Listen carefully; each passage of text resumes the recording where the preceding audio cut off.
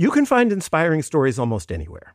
For instance, check out the co-founders of Girls Who Do Interiors. This Miami-based design company was started by three friends when they were still in school. And right from the start, they turned to Chase for Business for everything from banking and payment acceptance to credit cards. And they handle them all in one place with the Chase mobile app. It's so important to have that kind of help when you're just starting out. Learn more at chaseforbusiness.com. Make more of what's yours. Chase mobile app is available for select mobile devices. Message and data rates may apply. JP Morgan Chase Bank N.A., member FDIC. Now is the time to bring new ideas to your industry. And T-Mobile for Business has the advanced 5G solutions to make that happen. We're helping rethink patient-doctor interactions with real-time data sharing. We're tracking carbon with 5G sensors to help fight climate change. We're partnering with cities to connect roadways, cars, and drivers to minimize injuries. Disruptive thinking deserves a disruptive partner. So let's get started on what's next for your business. Step up your innovation at T-Mobile.com/now. Digital trends show up every day in business decisions and actions. West Monroe is the #1 strategic partner translating technology into financial value for companies. The This is Digital podcast applies West Monroe's 2 decades of secrets and best practices to your business's benefit. Favorite past topics from the last 3 seasons include how AI and the next generation of employees are shaping the workplace, becoming a product company, Highmark's journey, and what does it mean to put the customer first. Learn more at westmonroe.com. Thanks for downloading Making a Killing. I'm Bethany McLean. We've had some amazingly fun conversations so far in the series. My favorite, I think, is my old friend Alex Gibney talking about the line between a visionary and a fraudster. It's a theme that we return to again and again. Picture this. When it's time to drive your children to school and go to the office, you don't search frantically for your keys and head out to your garage, worried already about congestion, parking, you name it. Instead, you simply use an app that summons a car, but not a rideshare as we know it. Rather, a driverless electric car that will arrive within minutes and whisk you and your children to your destinations.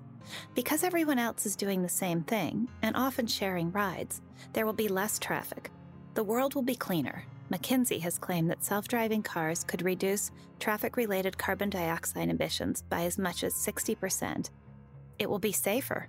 Driverless cars certainly can't text and drive, much less drink and drive. Bloomberg wrote that the self-driving car could be a lifesaver in the same class as penicillin and the smallpox vaccine. You won't have to have a garage. That's exciting.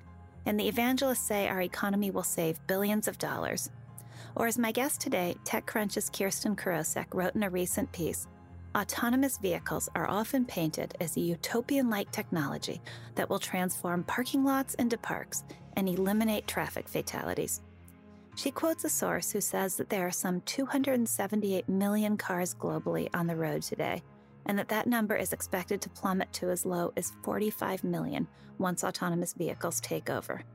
Some say that day is now. The BBC said recently you have probably already bought your last car. Talk about disruptive. From the dawn of the railroads to the advent of the automobile, our economy has shaped and been shaped by transportation. A decline in the car sales in the 1920s just might have been a spark for the Great Depression. And oh, the money there is to be made.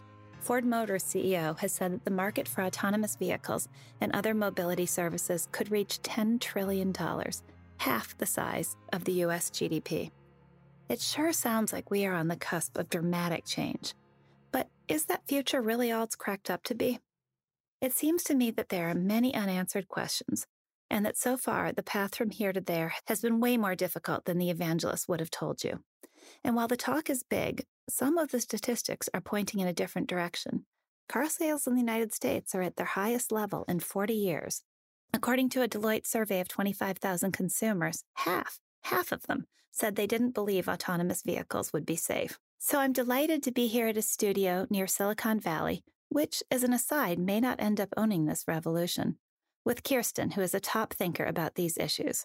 In her recent piece, Who Will Own the Future of Transportation, she writes, even if, as many predict, autonomous vehicles are deployed en masse, the road to that future promises to be long, chaotic, and complex.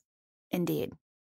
So Kirsten, welcome. Thanks. What's the promise here in its grandest terms? When you've spoken to the biggest believers in autonomous vehicles, what do they tell you about what this holds for the future? Well, I sort of recently laid it out in the story that you referenced, which is really this utopian vision of zero emissions, because there's oftentimes this link with electric vehicles being used for autonomous vehicles, this idea of access for all, and this idea of zero deaths. And then parking lots suddenly becoming parks. One of the larger design and architecture firms in the world, Gensler, actually advises people to change the way that they design their parking garages in large city or regional projects, because they imagine a day, and they're true believers. I've talked to the co-CEO before. They believe that there will be a time pretty soon in which these parking garages aren't used to park cars anymore. They can be converted to offices. So it's this whole reclaiming space back, and then the access piece, and then of course the zero deaths piece. That's the big promise. That's what a true believer envisions sooner rather than later. And when you talk about the access piece, what do you mean by that? So if you listen to pretty much any autonomous vehicle company, if they've ever made a pitch or a lobbying message, or even in some of their marketing, they talk about reaching people who are elderly, who have people with disabilities, that type of access, people who might not have a license. And even in other cases, kids. So if you don't have a license and you have the inability to drive, well, suddenly now you will have access. Right. Or so now kids aren't dependent on their parents to get them to their sports, whatever. And it's an equalizer, right? And that the child who otherwise wouldn't have had a parent able to take them somewhere, or the old person who's disabled, can suddenly now have transportation. Yeah. It does sound like a pretty world. No, it sounds like an amazing world. And, as any kind of innovation that happens in our world, it is never easy to get there. And there's also consequences that we might not be considering. Before we move on, let's pause on something you said. Often this conflation between autonomous vehicles and electric vehicles, right? Mary Barra, the CEO of General Motors, recently said this was GM's mission: zero emissions, zero crashes, zero congestion. So is that electric? Is that automotive? Why do these get conflated? Where are they the same and where are they different? So that all goes back to this idea of the robotaxi, and not necessarily the idea of a privately owned passenger vehicle. The belief, I should say, for the unit economics is that in order to make money on this type of the future of autonomous vehicles, traditional conventional thinking is that these need to be ride hailing. And then ride hailing oftentimes happens in cities with increased emissions regulations. You would need a hybrid or a low emissions or zero emissions vehicle. And so there is this idea of going towards electric. In the beginning, a lot of the test vehicles were actually hybrids, but there is this, pushing forward of this future of transportation vision and tying it in with EVs. Now you see some companies talking about what has always been considered even a more distant future, which is people being able to personally buy a vehicle and have that be an autonomous vehicle. And we're not talking about Tesla, but everyone else. That has always been kind of like an outlier, but you're kind of hearing that a little bit more. But when Mary Barra talks about eliminating congestion, eliminating deaths, and eliminating emissions, it's a tall order, because so far, we haven't seen other experiments in transportation translate to that. One of the big promises of ride hailing was to give people access who didn't normally have access, which it has. There's definitely demand there. But they also had a promise of eliminating congestion, and research shows us that had the opposite effect. Man, try getting around any urban area now from New York to Chicago. Exactly, right? exactly. So the thing is, they haven't solved the single occupancy problem. And so what we found is that people don't really love sharing. I mean, as someone who used to live in Chicago, after a while, wears on you to be on the Elf or and jammed like a sardine. And so when people have the means to opt for a single occupancy, they do. How are AVs going to change that? So maybe they are electric, but are they going to eliminate congestion? And are they going to also eliminate deaths? I mean, will it completely eliminate every crash? Well, we're going to get to that. But it's true. We as Americans like to be in our own little bubble of a car, right? And so just because there's an EV or just because there's ride sharing available doesn't mean everybody's going to take advantage of it. And I guess you can think of these things in different spheres, right? So you have EVs and then you have autonomous driving, which could be either people driving their own vehicles autonomously or could be this idea of a fleet where people no longer own their own cars, right? Yeah. And then there's this idea of the shuttle. So Zoox is kind of an interesting company because they won't even use the term car. They're building their vehicle from the ground up. And whether or not they're successful in that, because it is an incredibly capitally intensive effort that they're making. I mean, to build it from the ground up and then to operate the service is a huge task. But there are some companies like that that are talking about these sort of shuttle, unlike car-like vehicles that will change the way that we think about vehicles, and then we'll share. We don't know if that will happen yet. But even if they did that, how is that different than the subway? I mean, that's a vehicle we all share, right? Right. It seems to work pretty well, at least until New York stopped repairing their subways. But that's another story. Right. Well, but it does speak to infrastructure, though.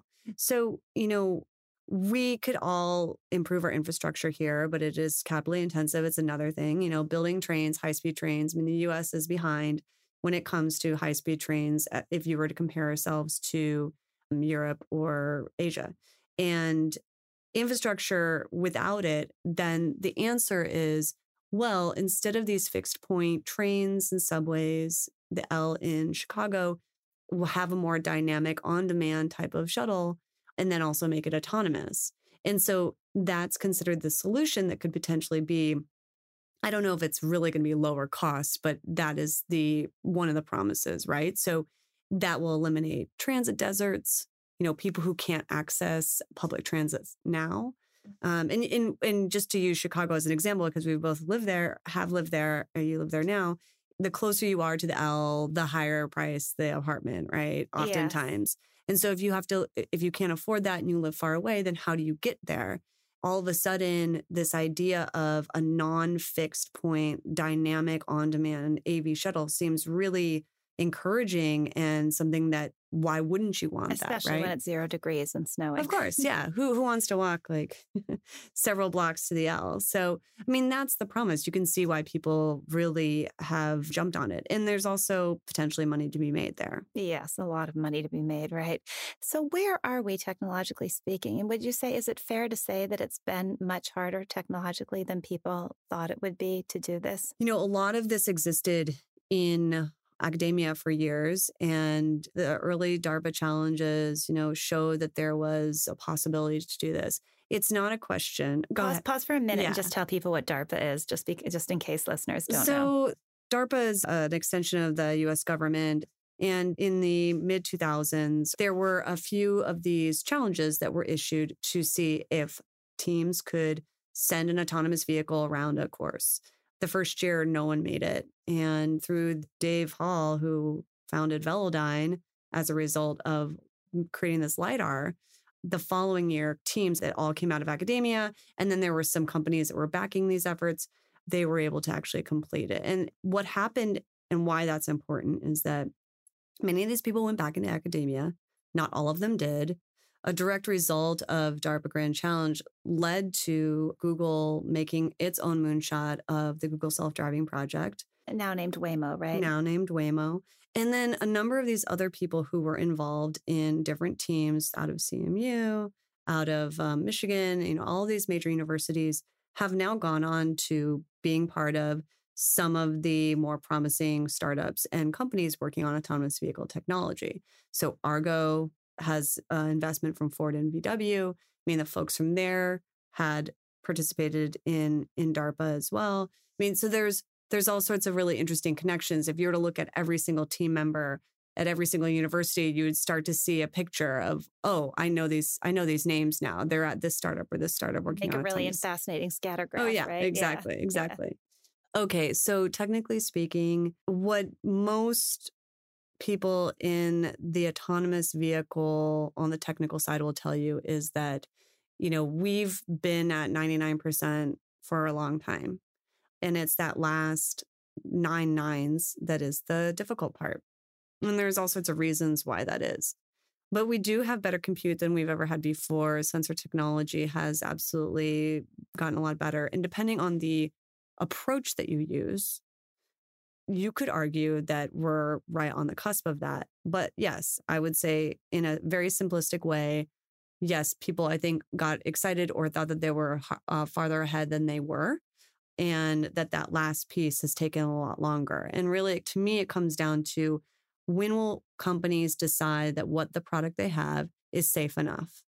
And that's a question that actually people have a very hard time answering, is how safe is safe enough? And so what we're going to see, because of some of the difficulty in answering that question, we're going to see what is called geofenced robotaxi deployments. And a geofence means you think of it in your operational domain, right? Which is, where does this vehicle operate? A geofence can be a geographic fence. Think of it that way, a barrier, if you will, that car cannot operate outside of that actual space. But it can also mean limitations on when it operates. So maybe never in rain, or how it operates. So maybe never making a left-hand turn. So when people say autonomous vehicles will be here tomorrow, well, yeah, that you could technically say that. Waymo is now pulled the safety driver out of some of its vehicles in a very specific geofenced area in the suburbs of Phoenix, completely driverless. We just had a freelance reporter take, we think, one of the first journalist drives, at least, in this driverless vehicle using an app and hailing it and on public streets. I might be terrified. Well, it's people get used to it really fast. I mean, I've been on a number of these autonomous vehicle drives, and it's amazing how easily we kind of give up concern on that. And that's kind of the difficulty, is that people kind of like opt in and trust it, maybe before they should. I'm not sure. Like I've certainly trusted things like that before. And so Waymo is an example. They're not charging yet, so these are free. But you could see a time soon, I would say before the end of the year, where they're going to start charging. I mean, that's my prediction. It's really interesting. So there's a fascinating psychological component involved here. What does it take us to trust them? And then when we do trust them, do we trust too much? Right. Right. And then there's this moral question that you raise, which is really interesting, too, because it's a different one for Silicon Valley to contend with, because Silicon Valley is accustomed to rolling out vaporware products that don't work perfectly. And you'll figure out how to make them work as users iterate.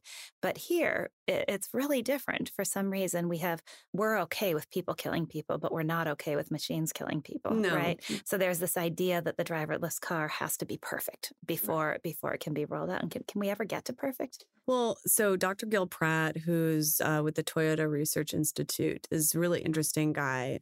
And he has talked about this very thing, which is that robots, we don't give them the same forgiveness value, right? We have 37,000, I think, traffic deaths last year in the United States. But would humans even accept one death from a robot? Well, we've had a couple, right?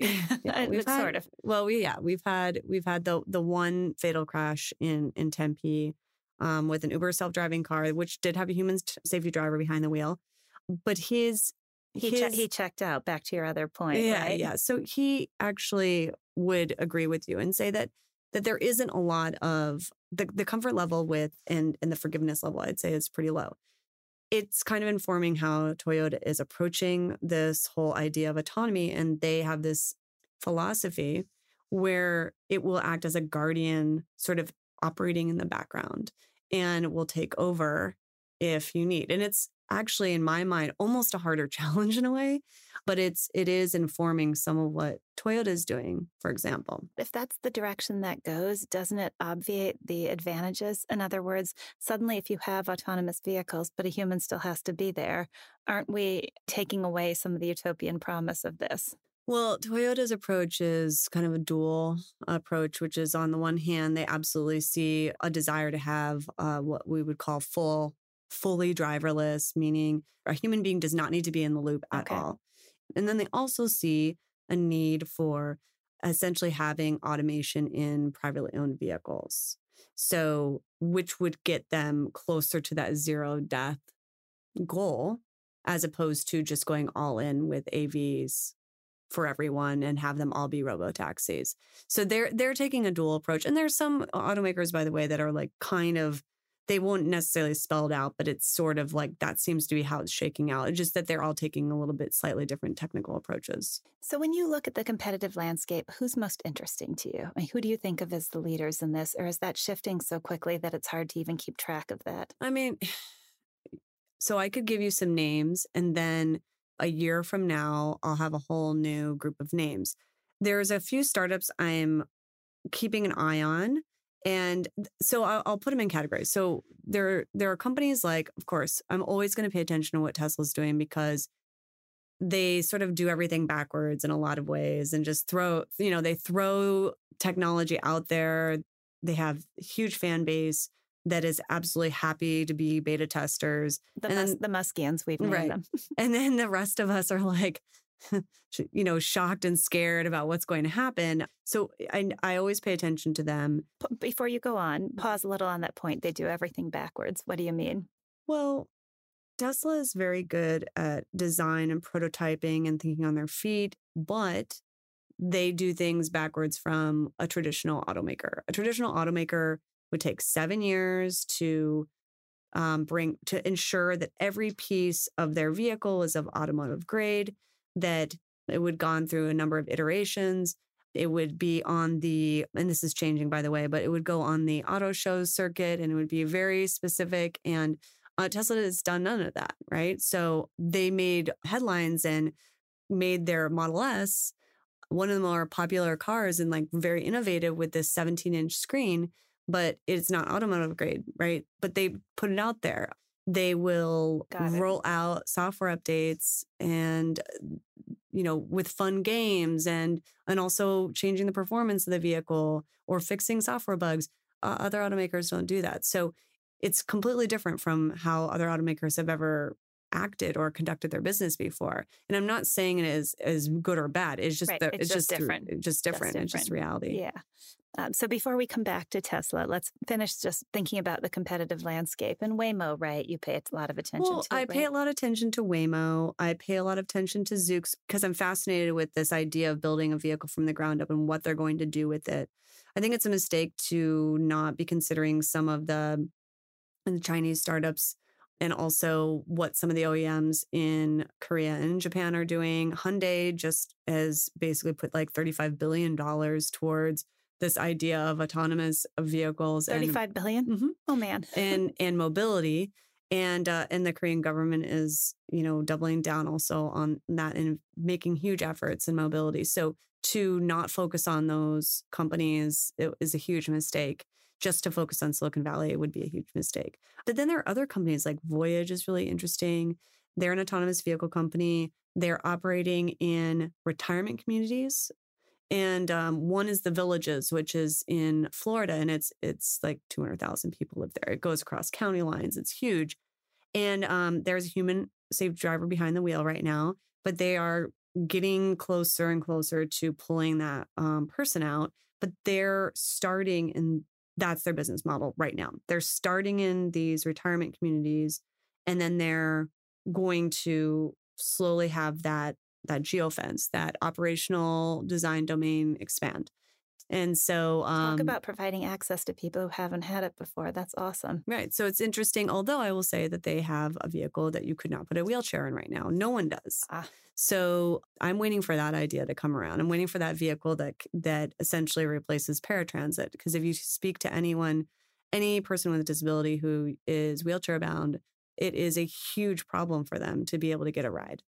So I'm waiting for that one. But there's a number, you get kind of the picture. There's companies in Michigan, there's companies, I pay attention to what Argo is doing. They have investment from two major automakers. To not focus on them is another huge mistake. So and then there's like these smaller startups that no one's ever heard of. I think you're going to hear about them more. There's a company called Ghost that I'm keeping an eye on, and they have a very interesting approach.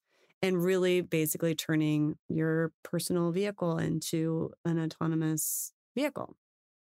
So taking your existing car and turning it into an autonomous vehicle? I mean, there are certain requirements, like be a newer model or whatever. And so they're, I think, a company to watch, and just that they're taking a different approach. Of course, I always like to pay attention to what Comma.ai is doing.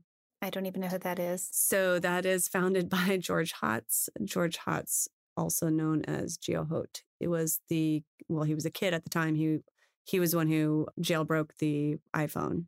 He's done a number of other things too, but Comma.ai is an aftermarket kit that he was creating. He has some venture backing him, that you could turn certain model cars into kind of a level 2, meaning an advanced driver assistance system that handles some highway driving. He got a letter from NHTSA, and then he basically open sourced everything. So it wasn't a cease and a desist order, but I think it was treated a little bit like that.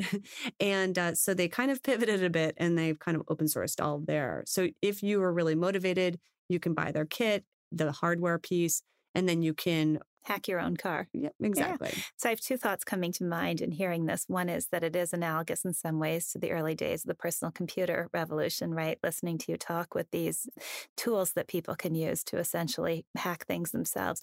But the other thing that's so interesting, we got used to over the last however many decades of thinking of the car industry, the vehicle industry is just dominated by a handful of big names, right? But that's not the way it was back in the heyday when the auto industry was first getting started in the late 1800s and early 1900s. There were hundreds and hundreds of companies. And then they all kind of got combined into GM, Chrysler, Ford.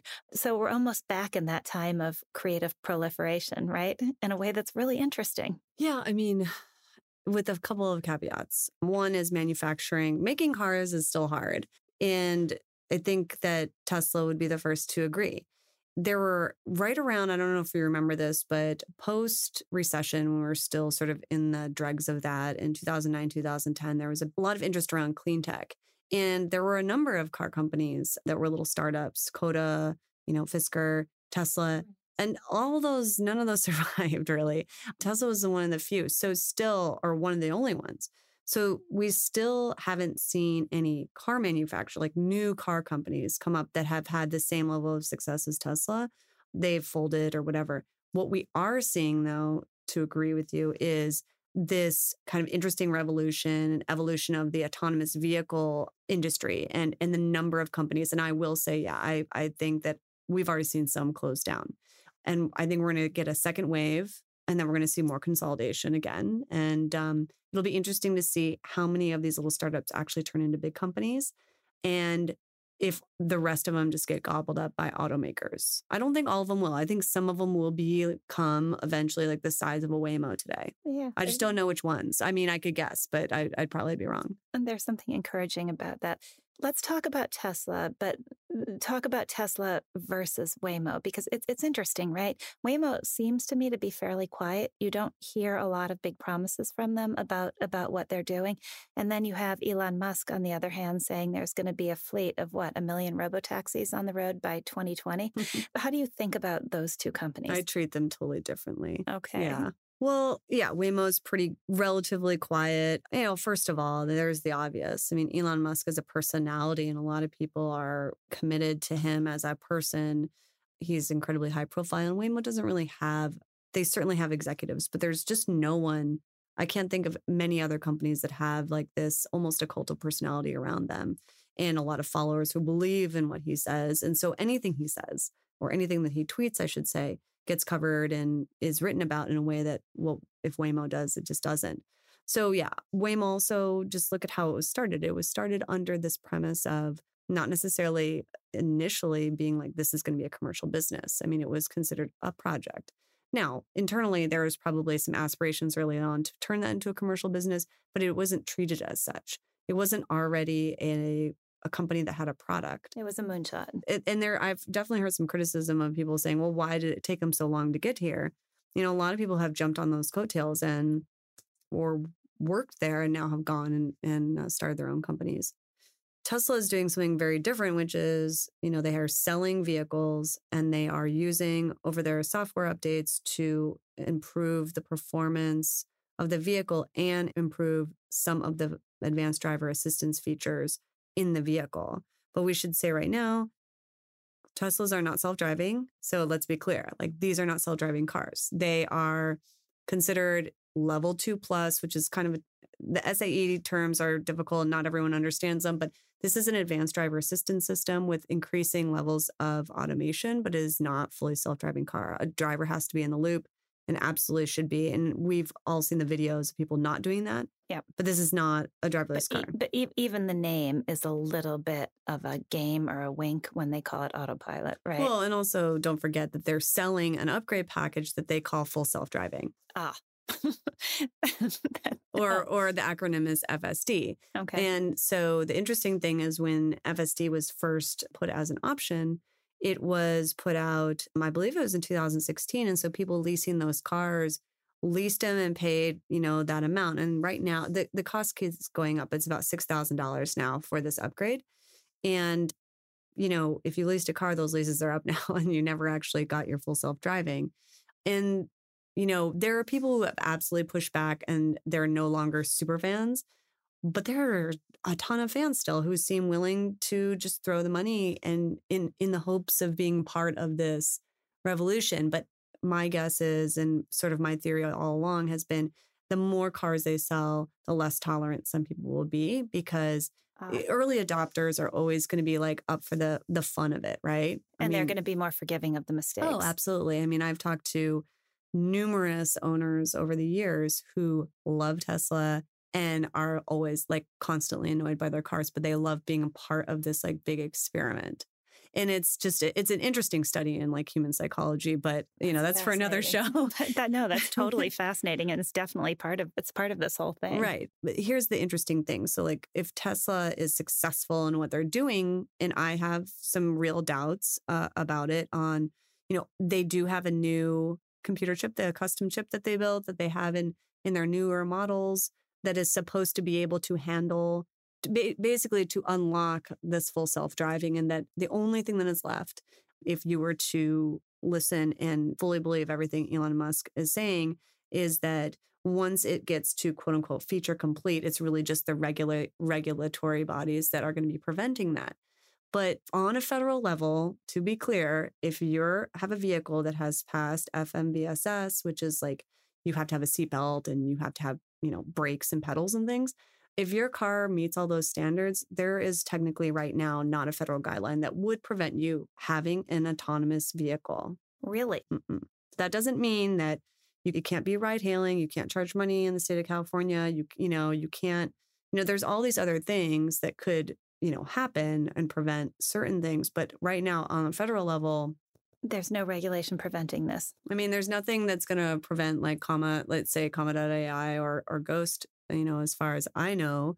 And I've asked federal regulators, there are guidelines, but they're not. So this is a different thing. So Waymo is trying to do a ride hailing service. They're also, by the way, working on other things too. They're working on self-driving trucks and other uses for their technology. But if we're talking about the robotaxi service, they would operate the service. These would not be privately owned cars. This is very different from what Tesla's doing, which is these are privately owned cars that are, in their view, going to get better over time in terms of automation. Yep. And that then those people can use those. So as a bit of an aside, is the regulatory system lagging behind where it needs to be? Yeah. I mean, there are guidelines right now, but we also live in a country where there's states' rights as well. And so some states have jumped forward to bring in business, by the way, to make it more welcoming.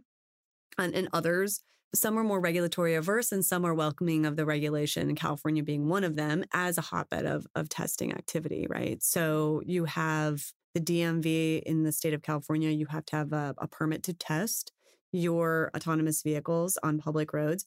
But if you want to operate a ride-hailing service, that is through the Public Utilities Commission, and you're not allowed to charge for rides. So it's two different permits. And so this is really regulatory, either arbitrage, you could think of it, or just a regulatory morass through which you have to tread. Sure. And I think that it's in part because California is a hotbed or a test bed, if you will, and where a lot of these companies are located. And also many of these cities were burned by ride hailing. And so they do not want that to happen again. Burned by ride hailing in the sense that it increased congestion rather than alleviating it. And also there were a lot of, let's look at the very early days of Uber was all about going into a city and then asking for forgiveness in some cases. And so that created a lot of chaos. And while a lot of that has been worked out, I mean, people might forget about those very early days, but they're scars. Yeah, for sure. Isn't that interesting? I hadn't thought about that, and that's really interesting. And there was a Bloomberg headline recently: Tesla's autopilot could save the lives of millions, but it will kill some people first. And I did think it was interesting that because of the way Tesla is innovating and letting these first adopters test and in some cases risk their lives, right? But they're getting the real-time feedback. That's what's key to developing the software to make this work. So there is some argument maybe that being aggressive with the rules and with the safety could actually let Tesla make a breakthrough ahead of other people. Well, perhaps. I mean, I think Elon would agree with you. And in fact, he has aggressively come out against journalists who have brought up concerns about autopilot because there have been a few deaths in which autopilot was engaged, the most famous being Josh Brown in Florida. Yep. And that reporting around that and even questioning even the name autopilot and just any kind of reporting around it he has pushed back and said, you are essentially killing people by reporting on this, because if regulatory bodies come in and prevent autopilot being used, then you'll cause more deaths as a result. And so he would agree with this. It's an interesting version. It's not my fault. It's your fault for telling people this is happening, right? Not my fault for causing it. Right. Well, journalists are easy targets. But I do think that it goes to an interesting point that I wish he did more of, which is, let's forget about autopilot for a minute. And let's talk about the whole idea of zero deaths. There are things that we could do today as a society and federal and state regulatory bodies that could help decrease the number of people who are being killed in crashes today without autonomous vehicles. And that is making things like driver's licenses more difficult. And there's a whole host of things and safety features that you could have that would actually reduce it. Would it get you to zero? Probably not. No. But it would definitely reduce it. And yet we don't do that. And so I find it kind of very interesting that we're jumping over some of the uneasy, practical things that, people won't have the freedom to drive and all this stuff. And instead going to the technological answer instead of just potentially creating more regulations. No one wants that, right? Especially not in the United States. Well, the utopia is always a lot more fun to imagine than the messy practicalities either involved in getting there or in just making things a little bit better today, right? Right. Well, it's easier to imagine a new world. And aren't there a lot of questions around this that cities have to answer too? Because a lot of this are urban planning issues, right? And what cities decide to enable. And so the idea that this utopia is just somehow seamlessly going to come into being because the technology exists, well, it's a matter of personal choice, what people choose to do, but it's also a matter of what cities choose to enable, right? Right. The hottest job in Silicon Valley or any place that is looking to launch their EVs anywhere is going to be a really good government relations and policy person who is able to walk into cities and help them understand today exactly what they want and work with them proactively to do things like congestion pricing and be okay with that, and then curb pricing. Because what type of world do we imagine? Where are these AVs going to go? If there are no parking lots, they will eventually have to be maintained and charged and all those things. But are they just going to simply circle the block? Will they be parked? How long will they park? Will they, there are all those questions that haven't been answered. Is that an opportunity for cities, for example, to make more money by if a car pulls over and is idling for a bit on a curb in a busy area? Can they capture some money from that? All those questions. So every AV company should absolutely, if they don't already, and I think they all do, but is to have really good people on that government relations and policy and legal side. Let's say you jump through all the hoops and you get all the technical stuff down. Well, then you have to operate a business. And how are you going to do that? And so how you operate in a city is part of that. I don't know if there's going to be a need for all this extra special infrastructure, because the thing is, it's not like we snap our fingers tomorrow and suddenly the world is just AVs. It will have lots of human driven cars in there as well. And so to just suddenly change roads I just don't see that happening right away at all. Especially with bike paths. Right. I mean, we haven't even figured out like basic infrastructure on like how to deal with the humans that we have driving cars and on bikes and scooters right now. Right. So a few autonomous vehicles I doubt will, upend cities. Now, eventually that might change and happen, but it's not going to happen overnight. Like many revolutions, there will be a series of evolutions before we get to the revolution, right? Thank you so much for being here today. It was really fun. Thank you. So I knew there was a gap between the utopian vision and the reality. Isn't there always? But I hadn't thought of all the ways in which there was a gap. I thought it was primarily technological, that last 1% about which Kirsten speaks. But there's also a logical gap. Just because AVs are possible doesn't mean they're going to reduce congestion and bring all the other benefits that believers promise. There may also be a behavioral gap. Will Americans who, after all, love their cars really adopt AVs en masse? And then there just may be a governmental gap. If cities are going to enable or disable AVs, it may take some advanced planning to make it all work. Given my utter lack of driving skills, and less selfishly, the potential that AVs have to make transportation possible for those who are currently deprived, I actually hope in this case that the utopians prove to be correct. On a side note, if you're interested in further discussion of Elon Musk, I recorded a podcast with journalist Lynette Lopez about America's favorite visionary that I think you might enjoy listening to. Making a Killing is a co-production of Pushkin Industries and Chalk and Blade. It's produced by Ruth Barnes and Laura Hyde. My executive producers are Allison McLean, no relation, and Megan Casey. The executive producer at Pushkin is Mia Lobel. Engineering by Jason Rostkowski.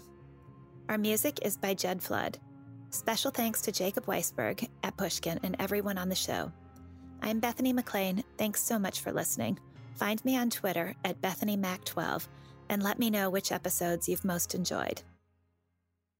Did you catch Season 3 of This Is Digital? Season 3 of This Is Digital goes behind the scenes to reveal how digital trends show up in everyday decisions and actions, including digital lessons from the EV revolution and the Chief Digital Officer's role in disruption and culture, featuring guests like Ekta Chopra of Elf Beauty and Tyson Jominy of JD Power. Do you have a digital mindset? Find out by checking out the latest and greatest on Season 3 of This Is Digital and learn more at westmonroe.com. Musora is your access to online music lessons for guitar, piano, drums, and singing. You know, I love music, but I haven't picked up an instrument in years. You know why? I tell myself, I don't have time. Where am I going to find a teacher? Well, there's an answer. Musora. Musora is the place where you can learn essential skills and techniques with more than 100 of the world's best teachers and musicians and thousands of famous songs. You get 7 days totally free to try it out, and then it's just $30 per month, less than a single private lesson. Just go to Musora.com, Musora.com, to start a new musical journey today. One of the best shows of the year, according to Apple, Amazon, and Time, is back for another round. We had a big bear of a man who was called Mal Evans, who was our roadie. And I was coming back on the plane, and he said, "Will you pass the salt and pepper?" And I misheard him. I said, "What? Sergeant Pepper?" Listen to McCartney, A Life in Lyrics on the iHeartRadio app, Apple Podcasts, Amazon Music, or wherever you get your podcasts.